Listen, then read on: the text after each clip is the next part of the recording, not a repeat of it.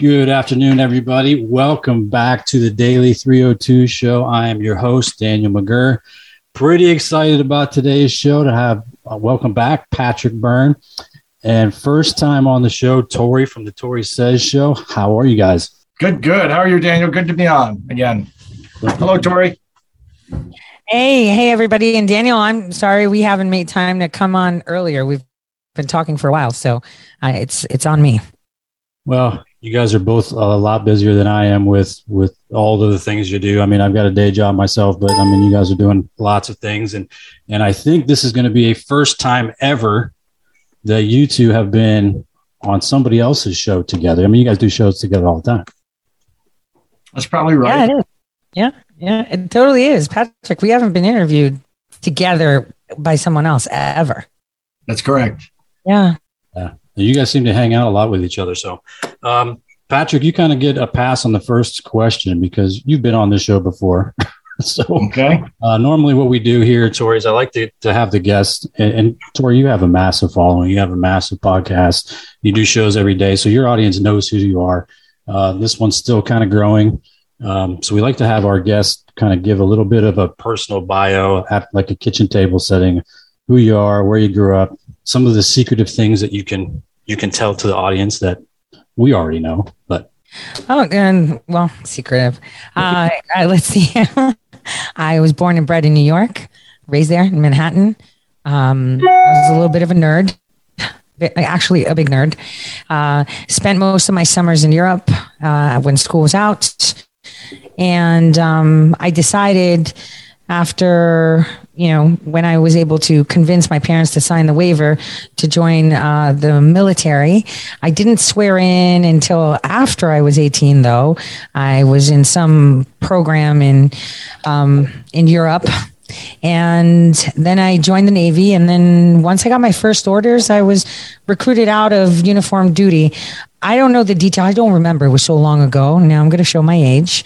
But, I thought it was kind of cool, when they came to me and they were like, maybe you'd serve another capacity. And I guess it was my affinity for languages and pattern recognition.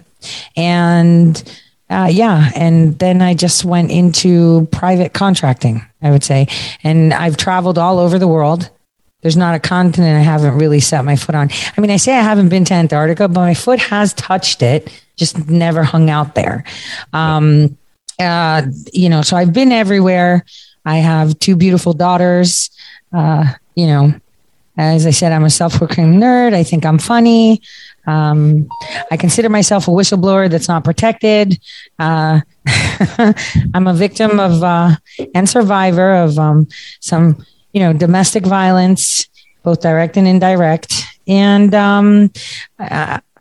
I just don't like what's going on. A rich and storied background, I think it's fair to say, Tori.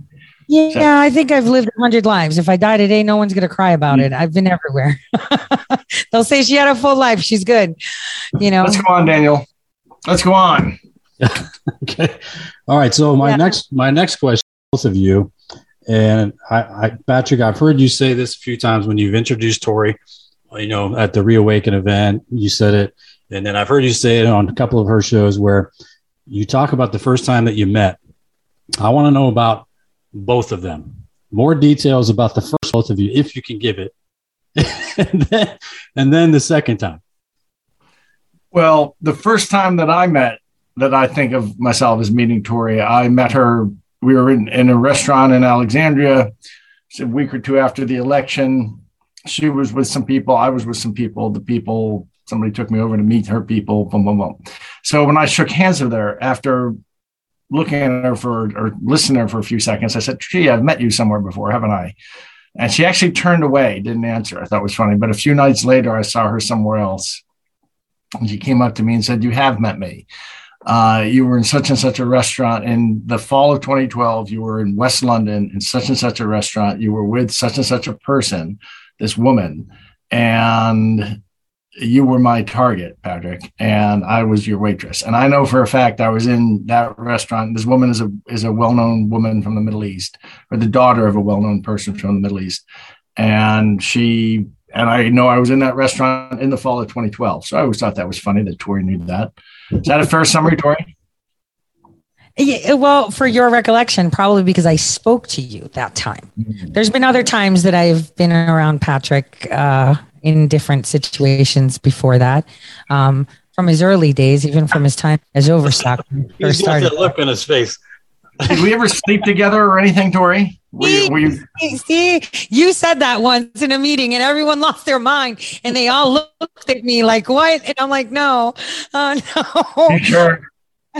Well, were you in disguise as a 6 foot Norwegian or something? No, usually I'd be in a hijab or sometimes as a man, because women are more malleable in disguise like that. So I've been seeing Patrick for a very long time, and usually people that we protect or monitor, they're usually sleaze bags. He wasn't. Well, I know Patrick's background. I know he's a well protected individual. Yeah, well, yeah, and he likes the ladies. So, but he wasn't a sleaze bag. So he was always a gentleman, and he was always thorough. Like I knew something was gonna hear it first. Who doesn't like the ladies? Let's go ahead with something substantive, Daniel. You don't have us forever. Yeah. So let's talk about politics. Yeah, let's move on to the election stuff. I want to get to Hunter's laptop, and I want to get to Ukraine and all that. But let's talk about current events with the election stuff. We've had some big things happen over the last few weeks with, the Gaberman's report came out. The Halderman declaration came out. Lots of things are moving forward with Dinesh's movie. What can you guys tell us about all of this stuff going on and how we're winning? Ms. Maris, would you like to go first? Well, I can start on the Halderman if we since you played such a key role in that. Yep. Yeah, well, hopefully we get the full report now. We all know that there was a Halderman declaration from September of 2021 that was circulating that was 7 pages long. And obviously I received in my possession the more lengthy one that was from August of 2021, but that wasn't publicized, right? It wasn't publicized at all. And once we received it, my lawyer was like, we should use that to demonstrate to the court why it's imperative that we get the Halderman report. Because in there, it talks about the patches that are needed for COTS and that stuff in your affidavit. Because the reason I'm subpoenaing Dr. Halderman for it is to validate my affidavit, because I'm suing people for saying, that, my Sidney Powell's case was a dud because everyone was a liar. And they cited me in her case and Lindell's. So now I'm calling them to the carpet. All individuals that said that it was BS, I'm like, all right, prove it now. So Dominion has to prove that my affidavit is wrong. And so does Media Matters and some guy named Akbar, because they all came out in the public and said that it was fake. So now I'm going to ask them, show me. And in the meantime, I'm subpoenaing the right people to get the evidence that I need to prove that it is correct. So we've subpoenaed Dr. Halderman.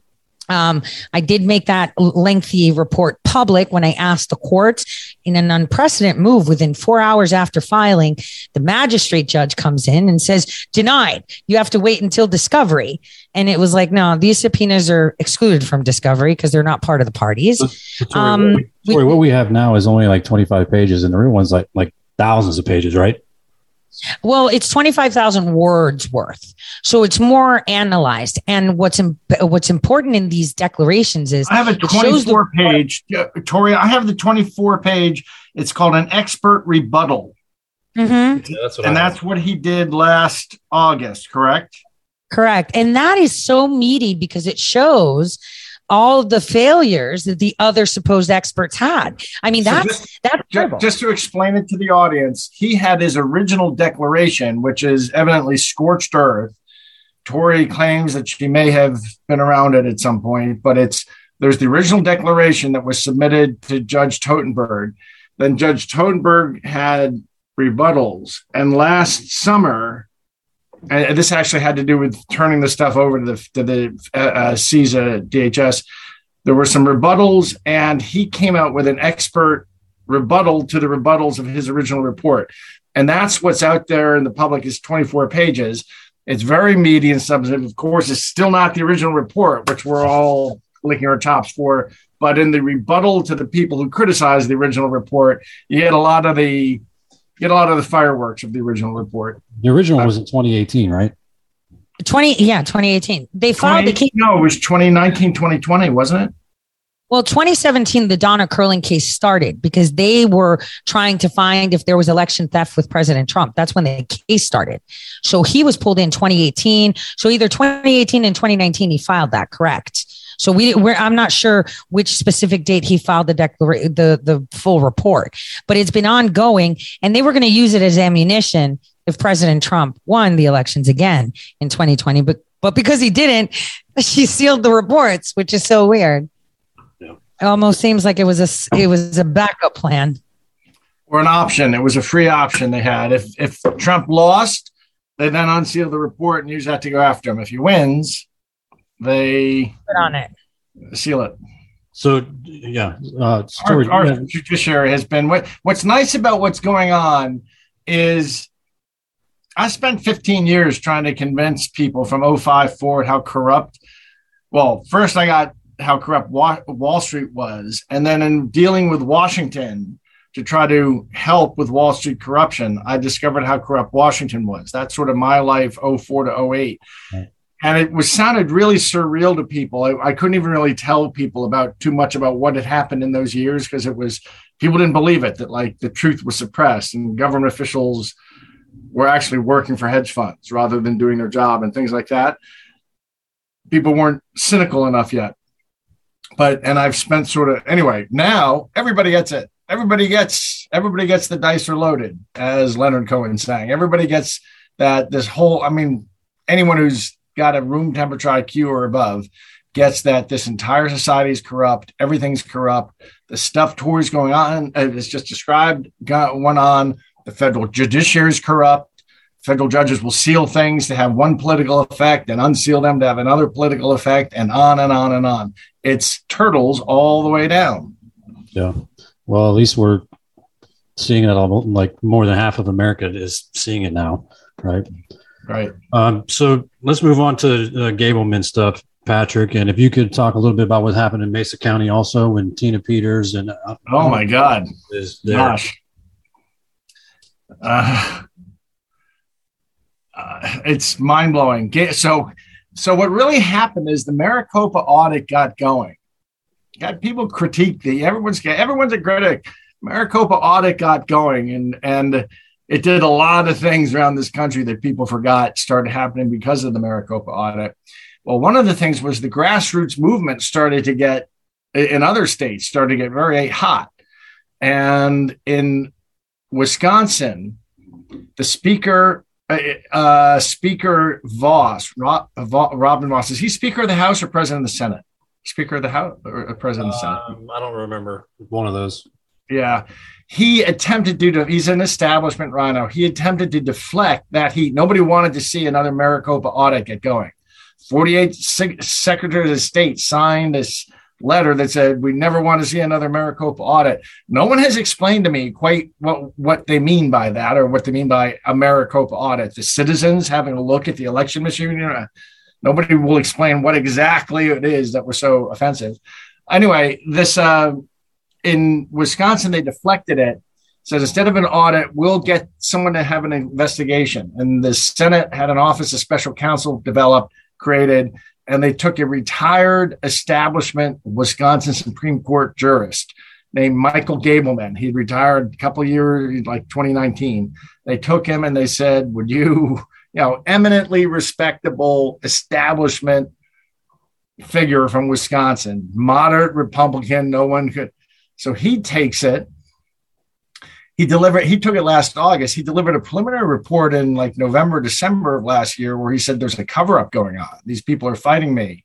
And now he just came out a week ago with a scorched earth report that says, look, this Wisconsin's entire election was criminal on 8 different dimensions and the whole thing should never have been certified. And I think that the legislature should consider decertifying it.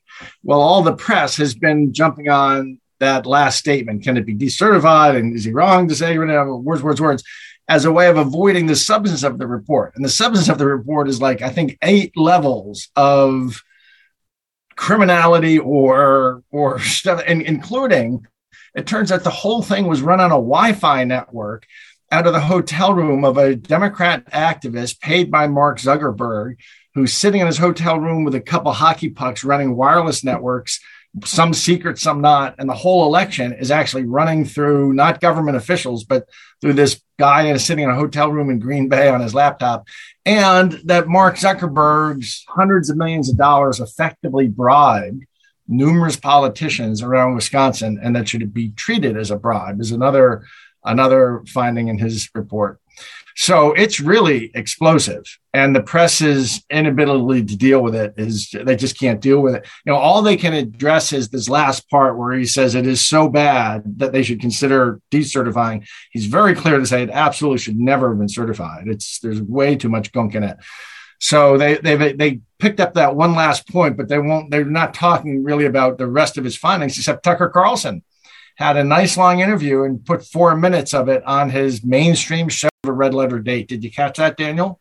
I haven't seen it yet. I heard about it, but I haven't seen it.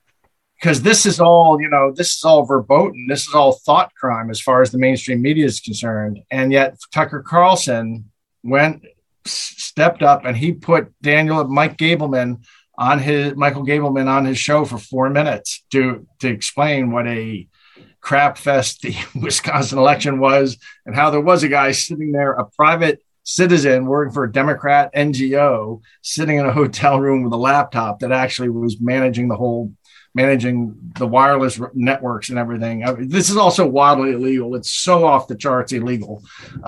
You don't even know where to begin, really. But other than to say the whole election, as I've been saying, and Tori and I have been saying since we got to know each other around November 10, 2020, is there is no way, if God gave me $100 billion and 1 million years, I could not tell you what really happened in this election. It was so scrambled. It's a scrambled egg. It's a omelet, and there's no way to unscramble the omelet. It's just so messed up. Well, and you read the first page of the Gableman report, it will tell you why. Yeah. I mean, I want to give credit to both of you guys, because I think once 2020 happened, I mean, you two have been at the very beginning of this thing and trying to wake people up. Tori, that's how I got connected with my local Kansas group, was through your Kansas group here. That we've been doing things here. And I mean, you guys have been instrumental in exposing this stuff, waking people up, and not really giving a crap on who's first on anything, just providing accurate information. And that's really all I care about is the truth to these things. I judge people in this movement by how much they're trying to be, like how ego-driven they are. The two least ego-driven people I know in it are Tori and Mike Flynn, who are in it completely. They never are caring about anything other than what's best for the country. Yeah. And other people in it spend a lot of time running down other people in the movement and looking for, picking of nits and pedophagy and stuff, trying to find things to fight about. The two people who've never cared anything about credit and have done the most are General Mike Flynn and Tori. Agree. That's probably why they give us the most crap. I mean, I'm minding my own business, doing my thing, and everyone just has something to say about me like they know me. And, it bothers. I'm pretty sure it bothers General Flynn. It bothers me sometimes, right? And I'm thinking, if you actually claim that you're for America, why aren't you reporting all these things? It bothers him. It bothers him whenever he sees ego. I mean, he gets frustrated whenever he sees someone come by the America Project or something going on that we're involved in, and you can tell someone is acting out of ego. He gets really mad and scolds them sometimes and says, look, we're trying to save our republic here that may be gone. We got to stop thinking of ourselves, and we have to focus on the mission, which seems like healthy advice. No. Yeah, it does. Because I get criticized too. You didn't get the report. You only got the declaration that's longer. And it's like, what have you done? Well, how are you criticizing me when you're doing absolutely nothing? I mean, it makes no sense when I see these things.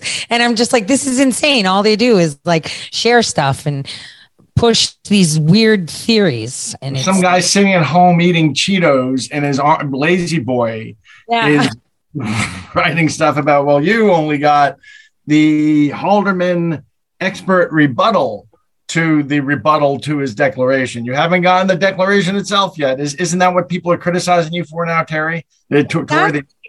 Exactly. And I'm like, are you kidding me? No one ever saw that publicly ever. And in that rebuttal, it tells you what their excuses are and how he slams it down. It tells you all the meat of his report. I mean, you really don't even need the report with those two declarations. You know what he's talking about. You know about the hacking. You could see how foreign interference happens. I mean, he raises some really good points, but that's true. A lot of people just, what are they doing? It's like, what are they doing? What are they doing? I don't mind that basically I'm working 7 days a week on this. I don't mind. I mean, I was kind of set up for life. I could be on a beach enjoying mojitos and lots of other vices. And instead, this is what Tori and I are doing with our lives and dozens of other people. And it is funny. And, Mike Flynn could be one of those generals who goes to Wall Street and is the vice chairman, some rainmaker making millions of dollars. Instead, he's schlepping around the country trying to keep this movement. He schlepped around the country, helping keep this movement alive until it started catching fire itself. And General Flynn, he cares more about other things too within this movement. Like I got a personal invitation from him and Clay to go to a podcasters event that they're putting on because they care that much about people like me that want this real information to get out there, against mainstream media and all that kind of stuff. And people don't know these kind of things that he does. I mean, it's this guy works 20 hours a day. You got a first-rate mind from military intelligence working 20 hours a day, trying to keep this republic from being overwhelmed. Yeah. And he's very sophisticated mind and thinker and such. So people have no idea. Somebody should at some point, before the bad guys normalize it all or try to flush it down the memory hole, somebody should make a record of all the threats that we experienced in 2021. They came in letting us know it was a new world. And they let us know that within 100 days, they were going to change the country by federalizing election law, legalizing 25 million undocumented Democratic voters, and packing the Supreme Court. So they came in like a bunch of goons saying everything's on the table. We're going to completely, they knew they had stolen the election, and they came in like a bunch of goons doing this so that it would be locked in forever, and also talking about sedition laws that would make it illegal to say the kinds of stuff that the three of us are saying now. I even had John Brennan go on TV and heard him say they need to round up not just Republicans, but some libertarians. He meant me. John Brennan wants them to round up me, probably after you, Tori. So people forget, and Justin Trudeau, do you remember him last October saying they had something really big planned for this winter? Justin Trudeau, I think that we defeated it, but Justin Trudeau in October was saying stuff about we have to start thinking about how long we're going to tolerate having these kinds of people around us. Real Nazi type language that just passed. And then Biden in December was saying we're entering a winter of darkness, and for you unvaccinated, darkness and death and despair and such. Really crazy language was being used now because they never thought they were going to have to see another election. They came in like goons and thought they had taken over, and they were trying to scare us. Now they're at the point they realize they're not going to be able to pull it off in the next 34 weeks. So they're trying to be normal again. I hope somebody will go through 2021 and never let them make us forget the crazy tone that they use. I've never seen in all my life in politics that they came in with, which was to signal that this is a new America and none of the old rules worked. You know what I mean? Well, he's still out there. He just last week talking about the New World Order, and it's like right out in people's faces now. It's no longer a conspiracy, right? I mean, who is Biden? Biden was wherever he was over in Europe. He comes out and says it's a New World Order and America's got to lead it and all this other. I mean, it's no longer conspiracy theories anymore. Yeah.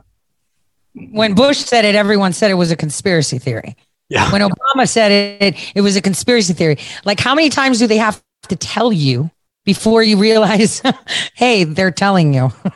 I mean, they're just repeating it. It just doesn't make sense. Oh, they said it. It's a conspiracy. Then the next president says it. And then the next one. The only one that didn't say it is President Trump. Yeah. But one thing he did say, I'd like to point out, is that the reason these radical globalist, I don't even want to call them lefties. Like, they're so far left, they've fallen off the cliff. They don't even know where they sit anymore.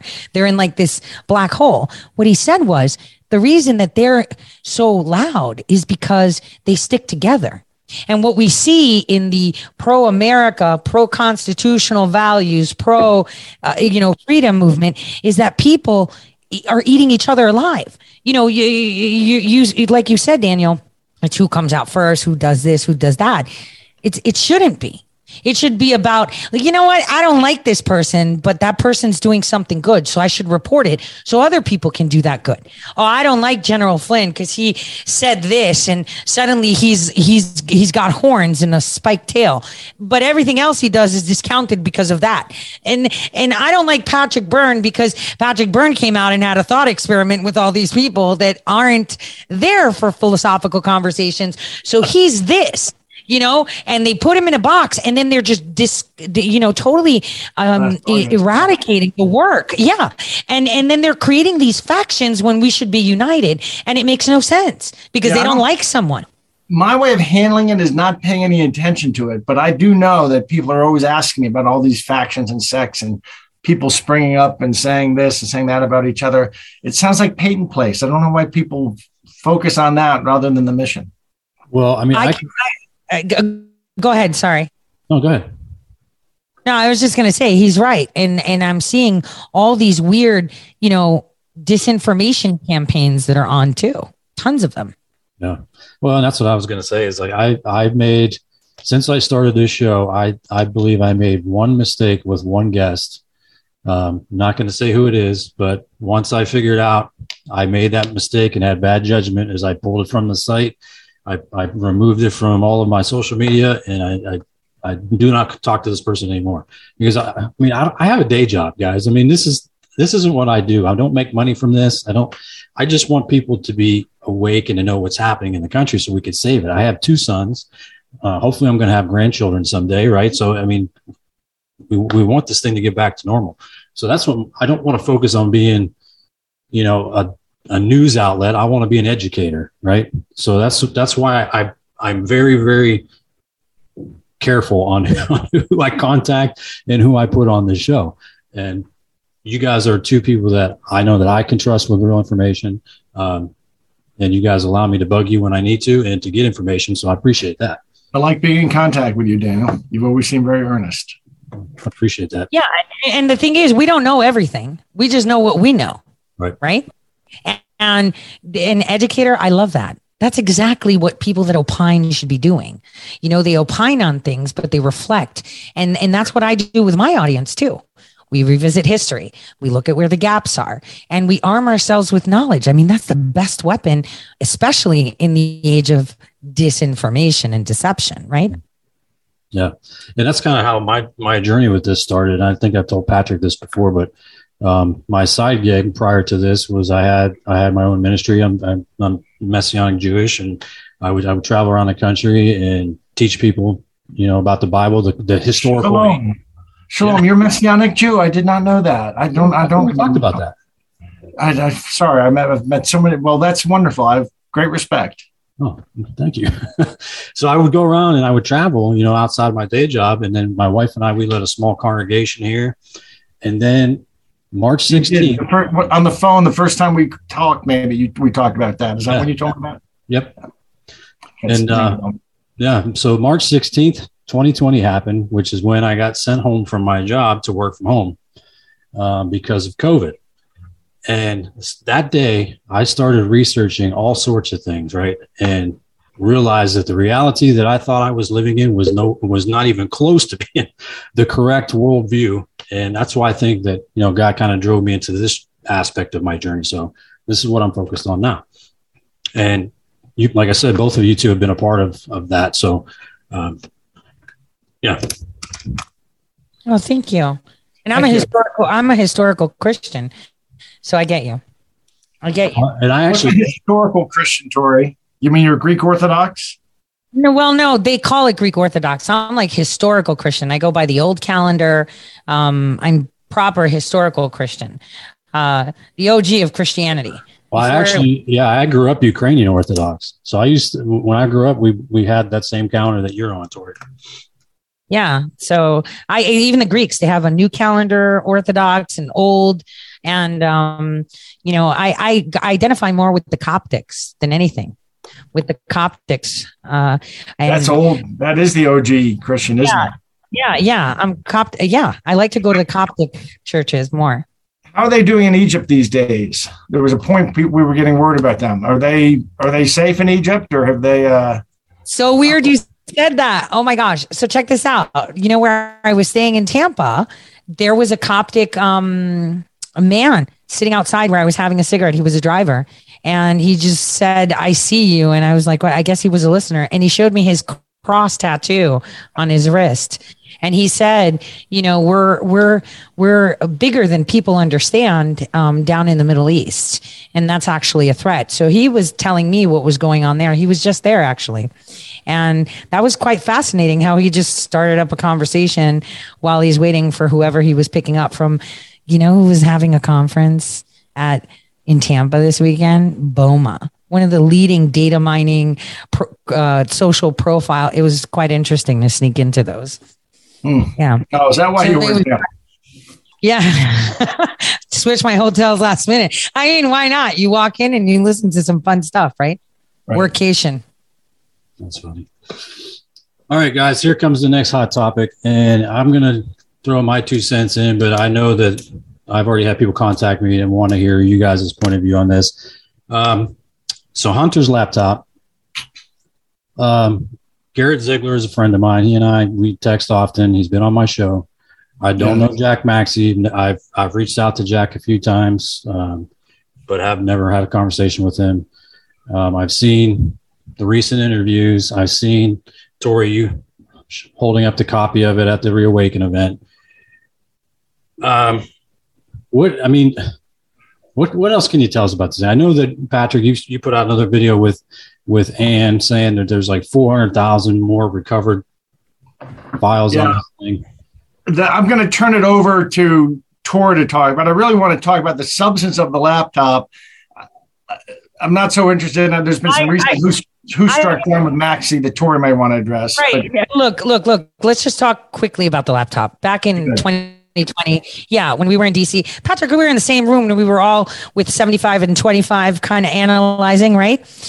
With Mike. And there was a copy, like you said, on Mega and Z that a few of us had access to. Then it was that copy that, we were parsing through that Sydney wanted to be a part of, but then she didn't. It's a really complicated, it feels like it's who got it first. BS. Yeah, people are worried too much about that. I see in Maxey a little bit too much ego about. Wait. Here's something funny. Guess who's writing the stories or pitching the stories for Jack Maxey right now? I want you to take a wild guess. Who was the person that was working on the election stuff? And I said, they're a plant and they're feeding back information. Ollie Alexander? No, the guy that was working on the team. And you caught and I told you that he peacocked to me. Sam Faddis. Sam Faddis is now funneling the information for Jack Maxey into the mainstream media. That tells you everything you need to know right there, right? Well, he's ex-agency, and his wife Gina is a character in my book. I don't mention her by name, but she's one of the characters in my book that I don't mention by name. You can read my book and guess which one she was. Figure it out. I would, but she's one of the characters who turned out not to be trustworthy, or so. Yeah, but if you remember, but we ended up stopping trusting her. Who knows what the truth of it all is? But she was no longer trusted in our circle. The substance of the laptop. Let's talk about that, and then we can get to that. What did I say about the handover stuff? Jack Maxey made a lot of claims. Okay, guys, a lot of claims. Said Mike stole the copy. Listen, now Mike Tremarco you're talking about. Yeah. So after Rudy Giuliani's home was raided, the mayor's home was raided. He had some drives, but they were like BS drives, WD drives, right? And they were all knocked about. And so what happened was Jack Maxey had called Todd Wood and told him, oh, I found some information and I'm worried about it. And so he was in New York. So at that point, Mike Tremarco was like, hey, Tori's in town. She'll come with one of her people and they'll piece it back together. They'll bring their copies. So I had about 3 different versions of it in data files, right? Tried to piece together. One of his drives were completely dead. The other one was a hot mess. And I sat there all day, bought a brand new Apple laptop for the mayor and rebuilt an image. So if you open it, it looks like it's Hunter Biden's laptop. Like I have one of the most pristine copies there are out there. I actually handed it over to 75 at one point. So that's exactly what happened. No one stole anything. I rebuilt the computer and I put it in there. I was on that from way before then, though. And let me corroborate this. So I talked to Mike Tremarco, who was there, who's Rudy's client. Rudy has 2 clients. At the time he had 2, Donald Trump and Mike Tremarco, a businessman, fine guy. Rudy had gotten the laptop. Rudy and his lawyer, Bob Costello, got the laptop from the guy in Delaware who got tired of waiting for the feds. And he took it, and he had, I guess, was legally, took it to Bob Costello and Rudy. Rudy brought in his other client, Mike Tremarco, to analyze it. Mike Tremarco he's there and he tells me everything. This is October of 2020. And then he tells me everything Tori he has confirmed to me everything Tori just said, that in April or May of last year, after Rudy got raided by the FBI and some of the hard drives weren't working, he had Tori come over. Rudy and Tori are friends, and Tori came over with one of her IT guys and they got the things working. And in the process, she went out and got a Virgin laptop that she rebuilt Hunter Biden's from these hard drives. So there were really different versions. There was Jack Maxey's version, which had some stuff. There was the mega version, which mega is a big public drive in New Zealand. Yep. And then there was the version that Tori had, and got them all together and made sort of a perfect master version. And that's all she did. But Jack is misrepresenting that, it seemed to me. But let's get off the unimportant stuff. It's kind of important because he's making allegations, right? He's making allegations that Mike stole a copy. And gave it to false. Mike, that's totally bullshit. That's what bothered me about Jack. What he was saying, he's a guy who takes 2 + 2 and jumps to 13. He keeps getting ahead of what the data is that he has. And as a guy who was intimately involved with many of the things I was talking about, he was talking about, I can tell you, he says a fact that's correct and another fact that's correct, and then says, so I guess this. And that thing he's guessing isn't correct. And he's just way in front of his headlights. It seemed like to me that he was trying to get this out because of Garrett's report, before Garrett's report come out. He's jealous about beating Garrett, but he's doing something different than Garrett. What Jack is trying to get out is as many pictures as he can of Hunter getting blowjobs from young Chinese hookers, and other young women who may turn out to be. They're very young. Part of my Irish, and they may not all be Chinese. And some may be people who turn out to have recognizable names. Who knows? He's focusing on that. What Garrett is doing is building sort of a monster indictment, a 500-page complete exploitation of Hunter Biden's laptop. So it's 2 quite different tasks. And Jack wants to be the first with everything. But until last night, that's what he was focused on. Now, I applaud what Jack's doing. And he came out with some devastating, I don't know if it's been picked up anywhere in the press yet. He came out yesterday with something devastating, which is Hunter Biden had 2 top-end DOD encryption keys. And normally encryption keys are set to expire. Go ahead. Tori? No, I wanted to say something. Yeah, those were his. They weren't that. Look, I wanted to dispel that. See, this is what we have a problem with. Me and 25 knew the same thing with all those hashes in there, right? And we discussed it, and it was him logging on for travel stuff. Yes, it's a national security issue because it shows the back end of individual users and how they get in. And then that way they can build on spoofing, right? By getting in there. but it's not about national security secrets. It doesn't even go through that hoop. So it's exaggerated. And that's a problem too. Because when we discovered that, because I've been going through 1 million hashes that were in there myself. Remember, I actually created his phone, and it was him trying to get travel. So it's over exaggerated. Just like I think the Metabiota lab thing is also exaggerated. How can that be exaggerated? Tell me what you think. Because I haven't completed my research into it, but I was looking into Project Snowflake and some other medical companies that they were using for genetic stuff and that they were investing in. That's what I found that was compelling. The Metabiota, I don't know if it's after they left that, so I can't speak 100% to it. But if I would have seen any, shenanigans with, that bioweapons research, I would have been all over that. So there's something called Project Snowflake that kind of marries into this other company, and I don't remember the name off the top of my head. I think it's called Synergy. I may be wrong completely, but I didn't see that. So I find it premature and immature to put something out when it's not in full. And like you said, Garrett is creating a monster report. He's going to do something like Mueller did. He's citing and sourcing everything. He's making phone calls. He's getting things professionally translated. He's getting things done by the book so it can be used for indictments. And for me, I'm just reporting things that I know some people look at and they can pull some really good information, things that are important, like national security. Jack is doing good work, and I'm glad he's doing what he's done. And the stuff he's released has been this week has been very good. And I'm glad he's doing good work, but he seems to be ego driven. When I look at his interview and how he went off on Garrett, he seems to just be a guy who's driven on ego. And, it's kind of my first filter. They usually don't come to much, or they don't amount to as much as they could amount to if they're being driven by ego. How about we all focus on, we really all share a mission here. We believe our republic. If you're like me, you think that the tombstone on our republic is going to be 1776 to 2022, unless we, or maybe 2020 is when they'll date it to the collapse, to the dirty election, unless we expose things legally and peacefully.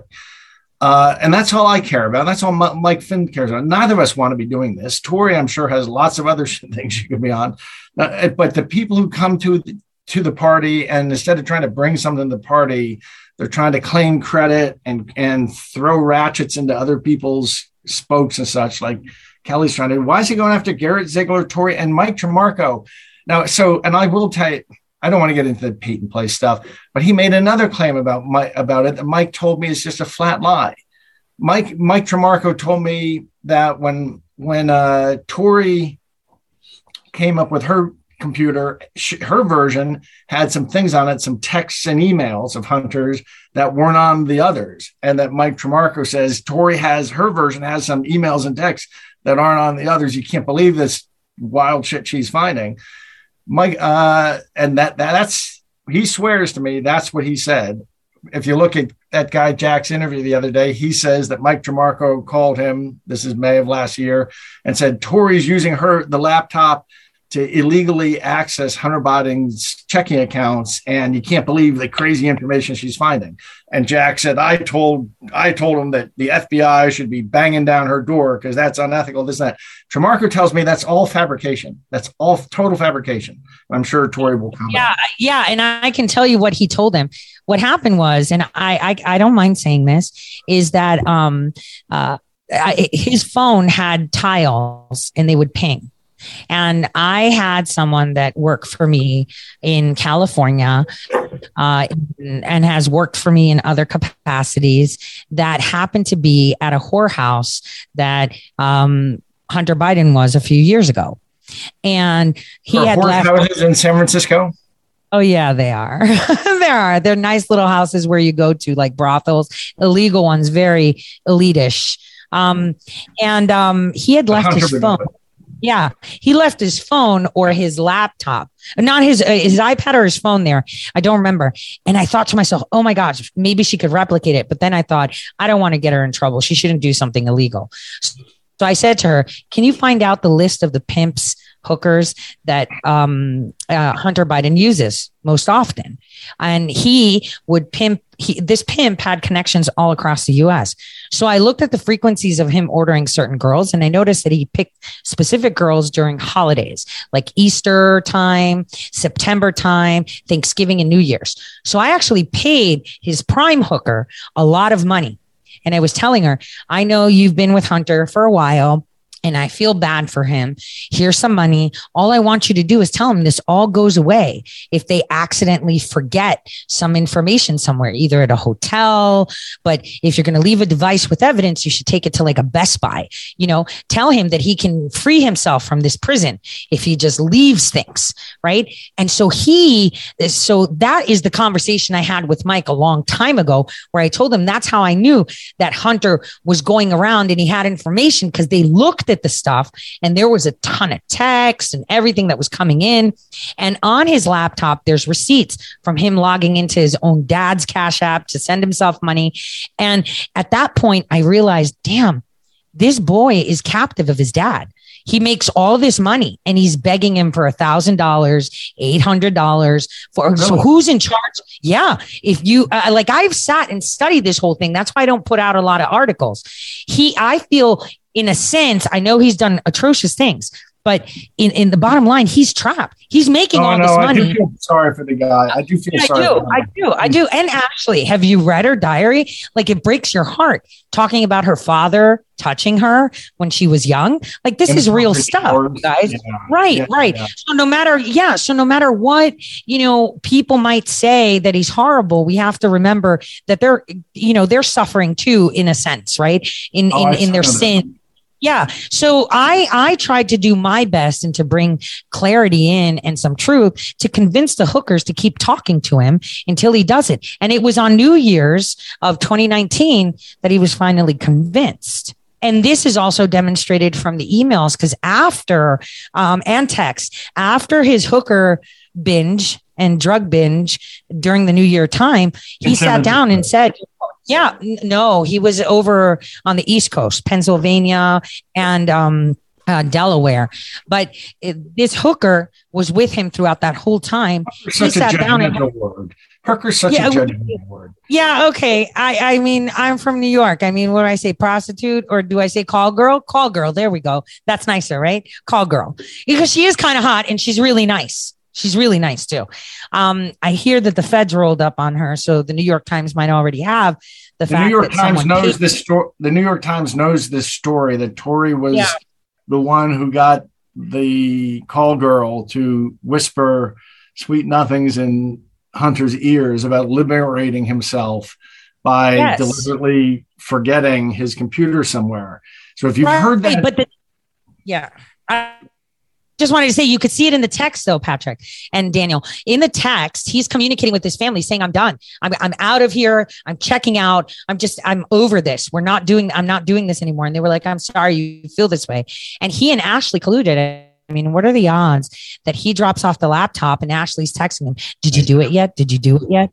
Okay. Like I did my part, which is to bring the truth into the light in, more correct ways. Do the right thing. When did Ashley lose her diary at somebody's house? When did she lose her diary versus when Hunter dropped it? It was months after Hunter dropped off the laptop, because she had a writer diary.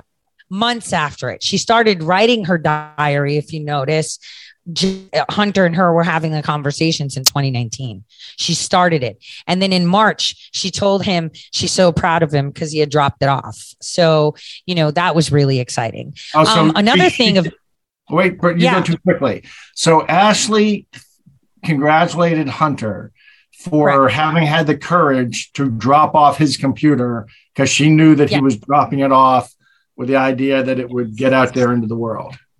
Correct. And she was doing the same thing by writing her diary and decided to drop it off afterwards. I mean, the storyline is there if you have the patience to read it. And that's why the copy that I built was created in such a way that you can read it as a storyline rather than just a bunch of random emails. And you find the threads and look through it. Daniel, you wanted to say something? Yeah, I was just going to say, I mean, how much of this is actually tied to Ukraine and all that stuff that's going on over there. Now, I've got a Ukrainian background, and even though I don't follow that lifestyle, this has caused me to kind of look into that and to dive deeper into what's going on. And there's this like mass disinformation campaign about all of that. And I'm wondering how much of this is on this laptop. If you guys can talk about that. I don't know. Well, okay. So Ukraine is a hotbed. Okay. It could have been Latvia. It could have been, Poland, right? They were just a vulnerable nation that was of high interest because of their high natural gas resources that they have. So the EU and the US had a lot of interest in that piece of land. Right. And so the EU targeted them by putting them in extreme debt. I mean, people talk about Greece and Spain being in debt to the EU.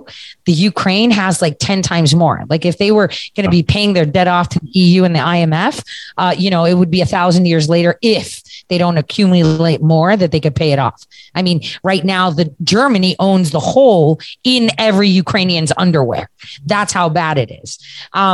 So it was a hotbed of corruption and ability for people to create these exploitations of the area there in different facets, from arms dealings, right? And you know what? Can we talk about Schiff for a second? Right. I've written so many articles about Schiff and his Ukrainian thing.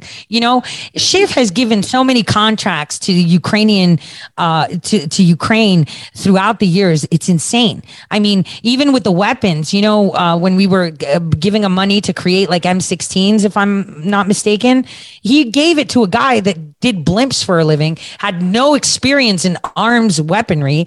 And that was $75 million. He gave this blimp guy $75 million of our taxpayer to think about blimps, not even come out with anything. If people actually look at the stuff that I put out on Schiff and his relationship with Ukraine, you lose your mind. This is why this watermelon head is coming out with all this BS right now, right? About Ukraine, because he's going down. He's given, at least $500 million US federal taxpayer dollars over a 10-year period to Ukraine for stuff that never manifested, right? From that perspective. So that's just not just Hunter. It's all of them, and it's quite interesting how Obama appointed Joe to run both China and Ukraine. You have to think about that for a second. Yeah. Right. You have to take a sit and think about that for a second, why he was running point, why he was blackmailing government officials on TV and no one thought anything of it, how we fixed their elections in 2014 and nobody talks about it. We paid for that fixing of elections. It's in my affidavit. In April of 2014, we gave them money and employees to run their elections, which then they got the guy that Biden wanted in. I mean, as I recall, is it the case that in the Ukrainian elections in 2014, what month was it? December? When did they occur? May. The case that there were irregularities in the vote counting, like they stopped counting the votes at some point. Pause. What happened? They did. They stopped counting in the middle of the night all the votes because apparently they thought they were being hacked, and then the next morning the candidate won. Well, even though he get attacked too. He had some kind of, somebody attacked him with some kind of acid or something that they're talking about, and they started feeling sorry for him a couple of days later, and that's how he ended up getting in. No, it was done. Look, they used the whole Russia hacked the elections, and they had get this, Patrick. What's funny is, you know how it happened? They said that someone had the trapdoor keys. The trap doors in the election machines. Oh, that really? Someone had, yeah, they said Russia had the trapdoor keys. So I think it was blocking the inability to fine tune the algorithms that were in there to distribute the votes fractionally to who they wanted. And that's why they stopped counting. I mean, if someone reads it, you get it. You know what I mean? And they've scrubbed the internet. I've archived most of that stuff for my case. Let's talk about a little bit more about what the substance of what is. Say again? Were you going to say? I thought you were going to say the laptop. Yeah, the substance of the laptop or the substance of the Mesa County. Can we talk about Mesa County? Yeah. Yeah, I want to. Yes. Yeah, this is a big deal. for the people who've said, where's the evidence, which I think is getting silly because there's evidence at the mathematical statistical level. There's been evidence at the grassroots affidavit level and every level in between. And there's a mountain of evidence. But now we have Mesa County, Colorado, where the county recorder, whose job is to protect the records of the county, got word that she had to open up the machines for Dominion to come in and do a trusted build and update some application software. And the Secretary of State ordered the county recorder to make the machines accessible, which was not normal. These things are supposed to be 22 months. They don't get touched. And she suspected that the technicians were going to do something untoward. And she caused a licensed white hat cybersecurity guy to come in and take a digital image, a before image. Then the technicians came in and the goons from Secretary of State came in and they worked on it. And after they updated that just the application program, they said they left.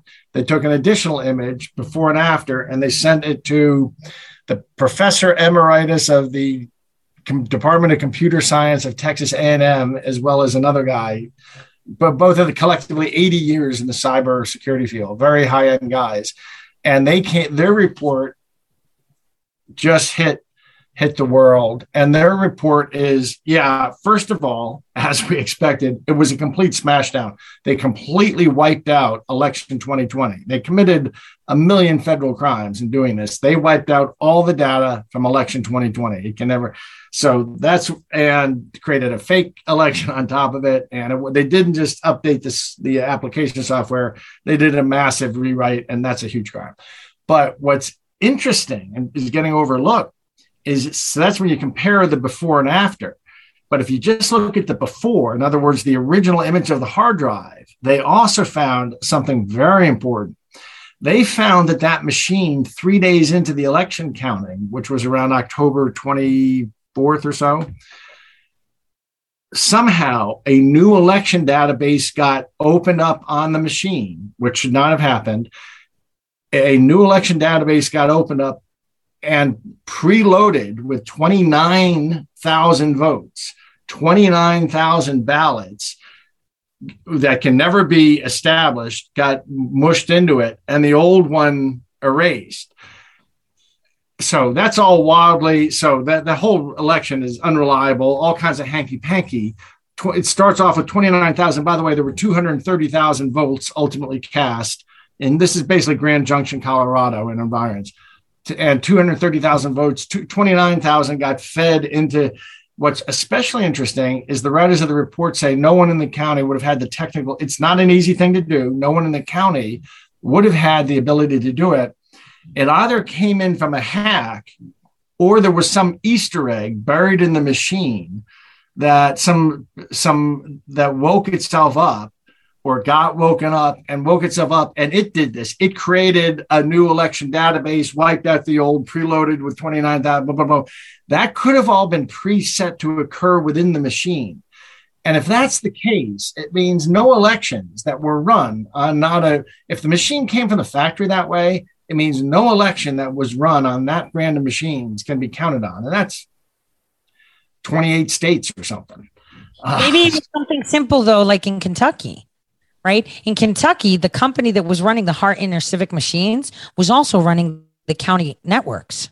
It could just be that the contractor that facilitated the networks for Mesa County was also in bed because they would have the capabilities of doing that. That's something that people should look at because that was the MO in Kentucky. That the company that was running Hart could have been somebody else. Yeah, it could have been somebody on the outside hacking in or somebody, but nobody in the county had the sophistication to do that. What's going on clearly around the country, and here's a nice way to summarize it, is citizens are taking back their elections because we farmed these out. I mean, government has been running these elections for decades. So we thought government and volunteer Americans on a what do we call it? American elections run on a honor code system. Well, but government has been taking more and more of its function and farming it out to third parties, to subcontractors. And so now it's really not the government and citizens running elections. It's a bunch of third-party contractors and activists. And what the Gableman report shows from Wisconsin, it's some lawyers who work for an activist, Soros or Zuckerberg fund, sitting in a hotel room running the wireless routers and stuff to run the election, which makes it was completely illegal. It makes it completely insecure to have one of the parties in the election running the election. And so what's happening around the country, how an honest journalist would write about this, is these are all efforts now we're seeing for citizens to take their elections back. These are our elections. These are our elections. We never have to accept some government puke telling us we ran it and it was good and you just have to trust us. That's tyranny. We have to be able to inspect. There has to be able to be transparency. We had no idea that as we started to fight for transparency, they would put up mountains of roadblocks. Geez, it seems to me all my life when the other side wants to look into anything to do with elections, I've never heard of anyone being stopped. It's complete. Everything's got to be completely accessible and it shouldn't be otherwise.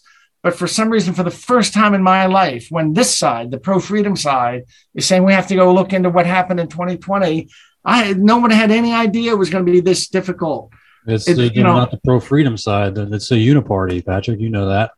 Yeah, it's the people. Mm-hmm. So it's really the people against the uniparty. It's the people against the uniparty. The uniparty wants to say, we ran these elections fair and square. You citizens don't get to take a peek, to which we have to say that's tyranny. The day we have to accept elections and we can't look into them is the day democracy is over. So the people are all over the country. The people are demanding to take their elections back, and that threatens the uniparty. Yeah. The Agatha Christie comment you keep dropping all over the place. And I know you've been saying first week of April, and Tori, you're probably familiar with what he's talking about at this point. Can you offer anything prior to whenever the planned release date of this, or clues to it? And I know it has to be something that we found out early on. There's something that you're all going to remember, but realize you forgot. You realize that forgot. When something comes out, you're going to realize that back around the election, something happened, some little detail you forgot about. That turns out to be the clue that unravels it all. And that's coming, I think, in mid-April. Didn't get us any closer, Patrick. Yeah. Come on. Throw them a line. I'm not. That's your news. I'm going to. No, we'll just have to keep it. We'll just have to keep that under wraps. We've kept it under such wraps for 12 months, and now we are ready to. I think I have my own speculations what it is, so I'll just keep those to myself. Okay. So rather than get people rabbit holes, right? But yeah. I wanted to say something on these election things, even in Maricopa, right? It was completely infiltrated in the sense of their attempts. I actually heard that Doug Logan went into bankruptcy. Do you know why they came at him? Because he wouldn't release the list of the volunteer names. That's what they want. They want to publicize who volunteered for the risk. Yeah. They want. Yeah. They started charging $50,000 a day, saying we're going to fine you $50,000 a day until you turn over the list. $2 million. Yeah, but the weird thing is instead of going after his corporation, now they got a judgment against him and his wife in his personal pocket. And he's doing this to keep the volunteers' names out because they will come after them. You know how that is. Once their names and a list of names is released and he's refusing to give it to the judge, and they're coming after him because he won't reveal who volunteered for the audit. I mean, this is a really sad thing, the way they come after people really hard. But speaking of election stuff, right? It's not just at the ballot. I'm going to say I ran for Secretary of State. I'm going to be on the ballot in November. Like, they excluded me from the primary, but they actually colluded. They broke laws and didn't care about it. And you know what sucks? That nobody talks about that. Tori got on the ballot in Ohio for Secretary of State, had the easiest time didn't get your 3,000 signatures like that. Yeah. And they were all valid. And then they went back to the counties and said, you need to, get rid of her. You need to invalidate her petitions, when the counties aren't allowed to do that. That's against the law. So she got on the last morning, they left her off the ballot for Secretary of State, but she's gone to the Supreme Court of Ohio to get back. Well, I did. And the Supreme Court of Ohio, I got reamed by one of my other attorney friends. Why'd you do that? He didn't let you do them. I'm going another direction, which I don't want to talk about until I do it, but I'm getting on the ballot. The law is on my side. So you just have to sometimes do things. And this, for me, going into the Supreme Court a second time and getting a unanimous thing, validating the violations of law and saying, well, they can violate the law because they're the Secretary of State. Like, it was the most ridiculous decision ever. Like, they were saying version of facts. You have your version of facts and they have their version of facts. And I'm like, I'm sorry, I didn't talk about versions. I'm citing the law. And when you see the Supreme Court talking about versions of facts, you know your country's in trouble. You know your country's in trouble when you're citing code and law and they're talking version of facts. So it's okay. I'm fighting that, and I'm going to keep fighting it, because election integrity doesn't just happen at the ballot box. It starts from the beginning and how they organize themselves. But you all know how Ohio's going. Oh, yeah. Well, the voter registration rolls turn out to be garbage. They're doing canvases in, last I heard, in Pima, Arizona, which is Tucson area.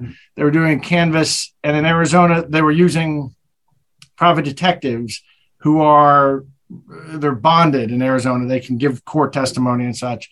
And these private detectives were doing the canvassing work in Pima and finding 35% of households have discrepancies. Like, there was literally one fraternity with 27 people voting from it, average age 45. And they went by this fraternity and not a single person recognizes the name of any of the voters, but there's 27 people voting from the fraternity. They're finding this kind of thing, houses with 20 people voting for them with the one bedroom house, that kind of stuff all over. Yeah, it's pretty bad. And then when you see in 2021, from the battleground states and even the state of Ohio, the Secretary of State went to a meeting to discuss how they can combat,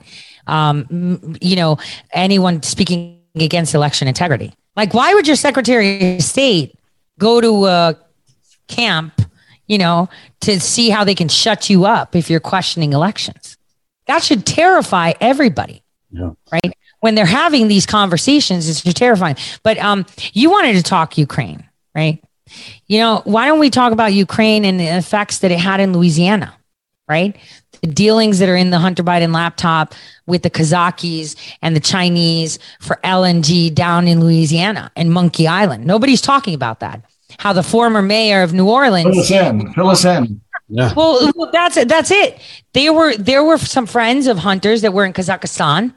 And they were talking to people that were going to build housing for the people that were going to be working the LNG facilities in Monkey Island in Louisiana for the Chinese, for CFEC. So we've got multiple countries making money on exploiting our gas and energy for the Chinese. And the people that were running Louisiana, governors, AGs, Secretary of States, mayors, all involved in that. Their emails are all over that. And then what did we get into the art? The president brought that up in his rally about the art. I have an article actually archived for months that I haven't published. But the thing is, this art isn't just, people will be like, whatever. It's money laundering. We've got Christie's money laundering. And a lot of the data that was deleted, like you had said, Patrick, in an interview, that Hunter Biden deleted a lot of the stuff. It was the money laundering through Sotheby's, where they're auctioning off art. I can put a candle that I burnt out and used on my desk and call it art, and you pay me and it's legal. This is how you pay me shenanigans. This is the elite way of laundering money. You put a painting with one splash of paint and someone says, all right, it's worth $500 million. Here you go. And you get a paycheck for selling a blob of paint, but that was actually a payoff. That was actually laundering money back into you legally. But that is why the artwork is important here. Of course. It was a money laundering fund. I'm just saying. Has another role so what you just described is just a hidden bribe. You're using art to disguise a bribe. There's another way in which artwork is used to launder money, which is to launder money, you need things where the value of something is unclear and ambiguous, and you can start layering in your dirty money into the clean money flow. And anyway, so art is used in that way too, but in Hunter's world, it's used for, they're paying him $60,000 for a little piece, a little watercolor. I'm told that as far as art goes, it's not like at least it's not like an eighth grader. It's not like my art. Like they say the guy actually can do a watercolor. So it's not like laughably bad, but it's, it's not worth $70,000. That's all the payoff. Oh, well, the key here that nobody's talked about, and I'm working on it so that I can give it to Garrett, right? Because he's working hard to make this a detailed report, is Blue Mercury. That was actually a Sotheby's Chinese thing. This is how, guess who was getting the money on that stuff? Who's interested in Blue Mercury? And if people have the laptop, they can search that Blue Mercury. Who? Which is weird. Yeah. Obama is a collector of that. I'm telling you, my 2 goals I have, right? What have I said? 1, clear my name and make it known that people like me do actually exist. And 2, impeach 44. Because like I said, Hunter didn't get a lot of this money. Biden didn't get a lot of this money. There were more people getting this money. And, and since Obama was putting him in the front of all of these countries where all these shenanigans were happening, that's a big deal. Oh, and another thing. There's people like Brian Cates who claim that, the investigation into Hunter started in 2018. That's wrong. Patrick Ho got busted for doing things in Ghana and Africa, right? His associate in 2017. That's when there was a criminal investigation started in January 2017. Guess who was involved in that stuff in 2014? Dr. Jill Biden with Hunter Biden in Africa doing these bribes. The criminal investigation started in 2017 after they discovered that Patrick Ho had dealings with Hunter Biden. And this Patrick Ho guy did a lot of legwork for the Bidens, went to Iran and did deals. I have his whole passport data, all of it. And it was made public in that case. That's when they started the investigation on Hunter. The laptop was just an extra topping to it. They were going to get to it at some point, regardless. So this thing could literally take down all of these people if people done correctly. Yeah. It's not just that it should take them down. It's parallel to what happened with me when I sort of took on Wall Street. In 2002, I was leading a company that went public. And by 2004, I was aware of how a whole bunch of crime was occurring. I've been asked to take part in some of it. Some of it I figured out for myself, paid attention, sussed out. Some I got asked to take part in. So I really had the lay of the land. And I went to the federal government and tried to direct them to it. And I just discovered that the federal government, it's owned by, it's a subsidiary of the people I was trying to get them to look at. It's a subsidiary of the financial elite. So ultimately I had two fights. That Wall Street fight was really 2 fights. One was the engagement with Wall Street, but one was the work in Washington and what I learned about Washington by trying to work with forces there and exposing and bringing in whistleblowers and stuff like that, how much I learned it was corrupt. Similarly, the corruption displayed by the Hunter Biden laptop, while profound, that's sort of one issue to be taken care of here. The other issue is, when did Uncle Sam I don't even want to say Uncle Sam because Uncle Sam's a good guy, but when did the federal law enforcement have this? And when did they decide not to do anything about it? And why did they decide not to do anything about all kinds of grievous things that are in there? In fact, I've got a lot of questions along that line, why they decide not to do things about. I've been investigated 6 times by the feds, maybe 7 in my life. They all come to nothing, but Jesus Christ, you have no idea. And I am so compliant when they ask for emails and everything, I go to great lengths to be super compliant. And I mean, if you knew how much of my business life was spent thinking about not breaking a law anywhere, making sure there wasn't any law being broken anywhere. These guys just march around and break everything, and nobody seems to give a shit. I have no idea why I spent so many years of my life worried about breaking the law, because it turns out you don't have to worry. If you're in on their game, you don't have to worry at all. These guys are just scofflaws about everything they do. They're scofflaws. Why do the rest of us spend so much time worrying about the law when you have people like this in charge? Yeah. So the point is, what's going to come out of the Hunter Biden laptop is not just the underlying criminality exposed, but really how corrupt the system is in Washington to let this stuff persist. Yeah. Well, they knew before the laptop. They knew before, the whole thing. I mean, the cartel stuff that he was into. I actually put an article together where I pieced together a chain of emails that over a year, Hunter Biden was smuggling foreign criminals over the border to meet Joe Biden and Obama. Right. And it's email chain with Vadim over a year where they went down to Chihuahua. They were talking with the cartels. Right. I wrote about it. Bombshell report. Nobody reported on it. Nobody reported on the fact that I put it in a timeline. You can't even miss a beat, like one by one, starting from when they started the conversation, how they're going to get him into Mexico, how he used his sources to find out that he's not allowed to travel to the U.S., how they colluded with Secret Service and Border Patrol to get this guy through and then go golf at the White House with a sitting president and vice president. Like, this is real stuff, smuggled. And this is before the There's a lot of real stuff. Right? There's a lot of real stuff in there. And it's like, nobody talks about that. And it's like, okay, like Patrick said, why are we following the law? I mean, even Eric Coomer got busting up a window. What is it? A storefront with his car drunk. Daniel, may I interrupt for a second? Daniel, I know that Tori and I get going. I want to make sure we're covering the questions you had in mind. Oh, these are all great. It's covering everything I wanted to and more.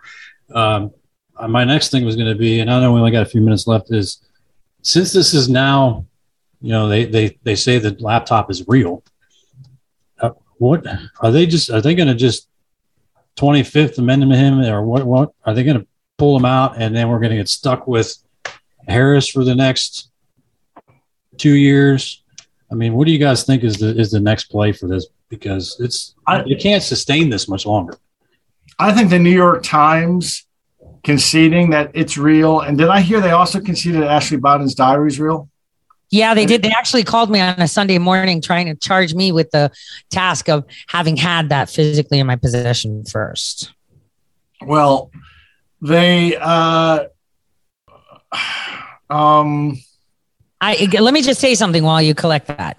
I think I'm pissed. I'm looking at the writing on the wall, and people are going to throw Hunter Biden as like the mastermind. Look, he's a high functioning crackhead, but there's this guy named Eric Schwerin that did all the money dealings, every single bit.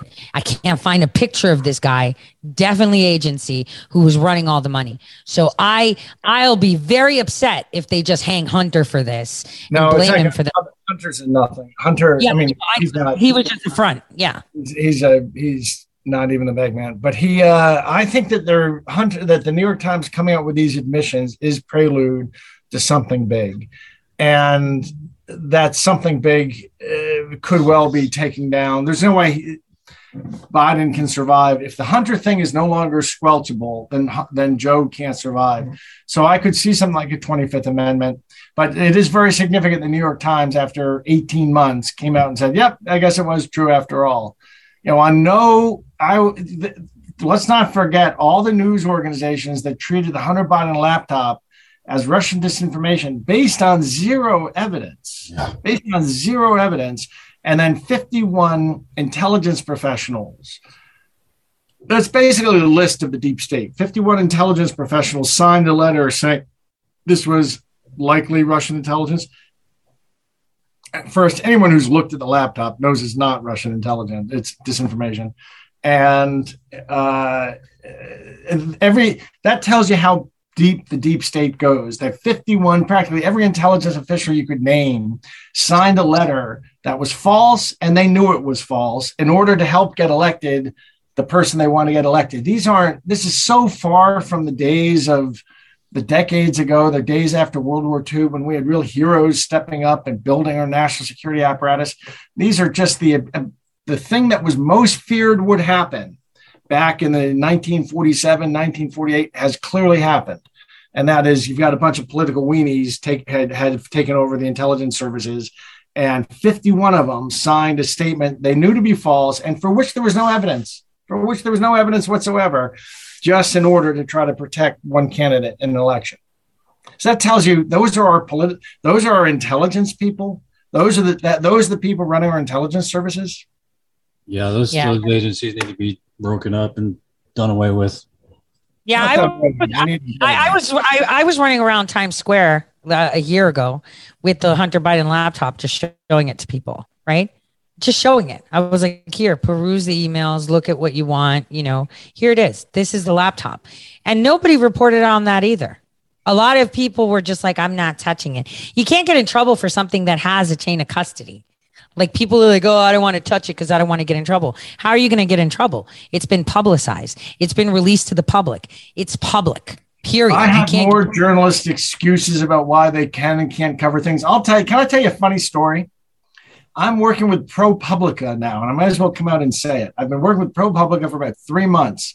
I don't know why, because they promised a guy named David Bach Clark said that he was going to do a monster analysis of the election integrity movement, the thing the public's been waiting for, not just the superficial this or that. So for 3 months, I've talked to the guy, I've answered his questions, brought him in deep, on Antrim, what the report said, what the Michigan rebuttal said, why their Michigan rebuttal was false. This Mesa County stuff he has, the Tina Peters stuff, the details, so he could understand this better than anyone. My God, the way I accommodated this guy in the last 3 months, and ProPublica is about to publish, and they've let me know that what they're publishing is that they've decided that this whole election integrity question is baseless. And it's basically just a movement that I got started with my money. And I said, well, how are you going to handle things like the Gableman report? How are you going to handle things like, Garland Favorito? And that came out. And how are you going to handle the decision of the Michigan Court of Claims about the unlawful actions of the Secretary of State that created 2.6 million ballots? How are you going to handle all this? And the answer, after much consideration, is basically, we're just going to leave it all out. We're going to leave all that evidence out, and we're going to take the position that we looked into a couple of these claims from early November 2020, and we didn't think there's anything to it. And we're just going to say we've looked into the claims and decided that it's all baseless. So we looked into Italy Gate, and we looked into the stories of a South Korean jet with ballots on board, blah, blah, blah. And so they've picked a couple, like 1 or 2 incidental peripheral stories from November 2020. And they're going to make that the story as a way of avoiding dealing with any of the actual evidence. That's the state of journalism. And that's ProPublica, which is supposed to be like the Columbia Journalism Review, setting the standard. And instead, that's the state of journalism. So to your point, Tori, it's kind of funny dealing with journalists that they know, like there's a female I was talking to last night, that it's clear between us. She knows she's on the wrong side. She knows she's involved in a cover-up. At some point, she clearly understands she's not being intellectually honest. She's in a cover-up. And so I was finally just asking questions. It's somebody I've known a long time. I won't embarrass her or mention her name, but asking, say, what would be evidence? What would you count as evidence? If that's not evidence, and if the Mesa count, what would be evidence? And you can't get an answer out of them. They just gotta, if you go into journalism to do cover-ups like this, when you dreamed of being a journalist as a kid, did you want to be in the position of doing cover-ups? Obviously, you're in a cover-up when you're playing word games like this.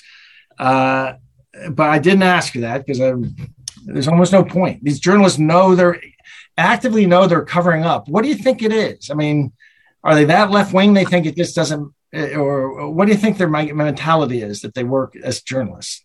Okay. No, Tori, let Daniel talk. No, I don't know how these people can sleep at night. I really don't. I mean, it's lie after lie after lie after lie. I mean, how do you keep track of it? I mean, it doesn't make any sense. I mean, unless they're brought in to Mockingbird Media and they got to sign a contract and they say, hey, you got to write whatever we tell you to write. I mean, they do. Daniel, let me say something, and Patrick might be upset that I say this. So I'm warning you, Patrick. So one thing is, I'm going to plug my documentary, as you know, that I've been working on. We're going to be putting that into a film festival because I want the left to see it. So enjoy the show. We'll actually touch upon why these journalists do it. So that's number one. And this is what I'm going to educate the mass public on as to why these journalists are acting. That's why I told you so, Patrick, didn't I? Told you so, told you so, told you so. But that's not what's going to upset you. Let me tell you something. One thing that I learned throughout my whole life is that you follow money. And what I saw after the election, on election day, was, I saw this amazing AG from Kansas, Phil Klein, right? He's the juggernaut. I love him. He came down to DC and he had money, and everyone started to flock to him. Two key people in our election fraud investigation that I'm not going to name yet were flocking to him like flies on poop, right? He got whiff of it because he's a really smart guy. Cut them off. But while he was ready to cut them off, these two people that came for money, then Patrick comes in. He's like, yo, I'm willing to risk my whole livelihood here. We're going to fix this, because he saw improprieties that he knew he could have avoided. He keeps kicking himself in the butt saying that by coming out.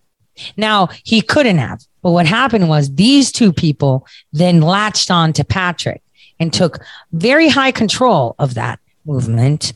So it's always about the money. So when people I know that you're willing to identify? Yeah, I can tell you that in private, because I don't want to say it in public yet, because it's still currently pending under investigation, not by federal authorities, but by the people that were interacting. So there were two big names that attached themselves to Phil Klein. Obviously, I could talk about Spooky. Me and him got into it, Schaefer, because he had the guy with the truck. And I went up to, Phil, and I was like, why is he telling you to find the truck? We don't need the truck. You're getting off on that's on. No, Tori. I'm just saying that's what happened. They cut them off. The minute Phil Klein cut them off, you stepped in. So Emma saying that you ran this is a lie. She should be paying attention to the fine details. Emma's not saying that. Tori, I can tell Daniel has something he wants to interject. We're up to the 90 minutes. Oh. Wait, I was just going to say, we're up against 90 minutes. If you guys wanted to offer up some kind of encouragement here, I mean, we've talked about a lot of stuff. I'm of the opinion that, we still got to fix 2020. Oh my gosh. Well, Emma just sent me the ProPublica. Oh my God. I responded to that one too, Patrick, and I told you so. Not to talk to Emma. Emma's the best of them at the Post. Yes. Okay. It's not Emma, but it's ProPublica that said that it was. Just came out with something, Frontline, plot to overturn the election. In plot to overturn the election, Frontline and ProPublica trace the hidden sources of misinformation about the 2020 election. Yep. It's kind of funny. One of the first things I said to them was, well, you have to understand that this idea of that there was a team of people who, like, when they first contacted me and they wanted to talk about the attempts to overturn the election, I said, well, really, if you want to be intellectually honest, that's kind of begging the question. We don't see this as overturning an election. We see the election says this, and other people have overturned it. We need to expose that. And if you so from then on, for 3 months and all their communication with me, they've never used that word. They've always they've always maintained this paradigm of, you guys are challenging an election and we want to understand why you're challenging the election, blah, blah, blah. And now they come out with their piece and it's plot to overturn the election. Yeah. So why did I waste my time? Why did I waste my time? Doug Bach Clark, anyone with three names. Doug Bach Clark is the writer on this, and it really is. It's getting silly that they literally in the communications where I'm saying, well, how do you handle this fact? How do you handle this? Mesa County, computer scientists have now studied these two things. They come back with things like, well, we haven't had a chance to study the complete chain of title on the before image. So we're not ready. We're not going to say anything because we're not, we're really not sure because we haven't, they're just it's not even being selective. They're just being silly. So the mainstream media.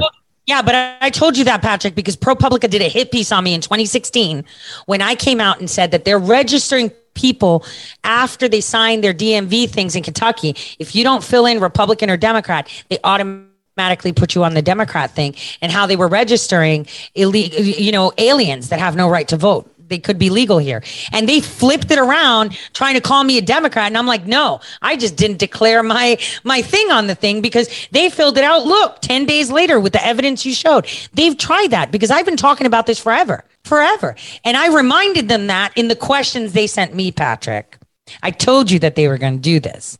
I mean, you know, and this is how it works. They don't work for the people. They don't work for the information. They work for the regime. Trying to obfuscate the truth. They're obfuscating the truth. Yeah.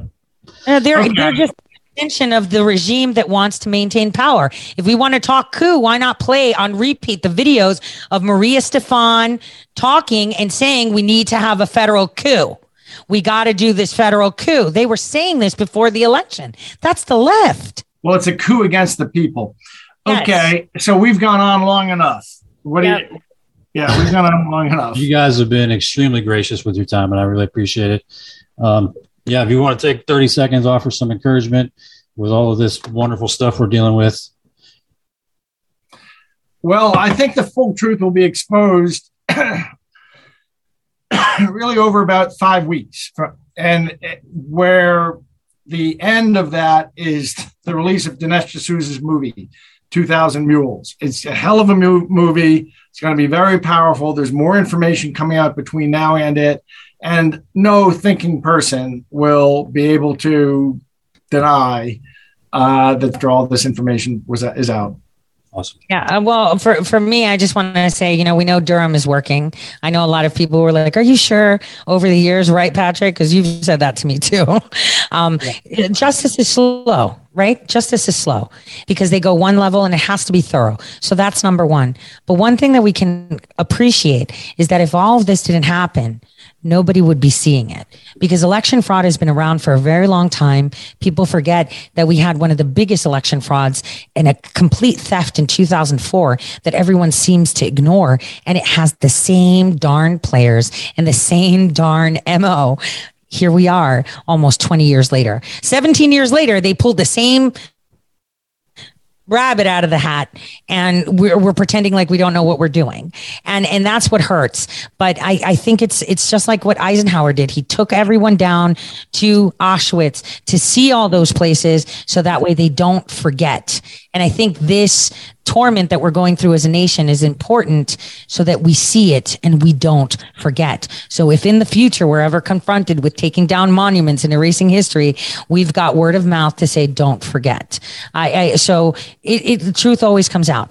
The light of truth never blows out ever. So I'm confident on timeline. We'll just have to see. That's out of our hands. Sure.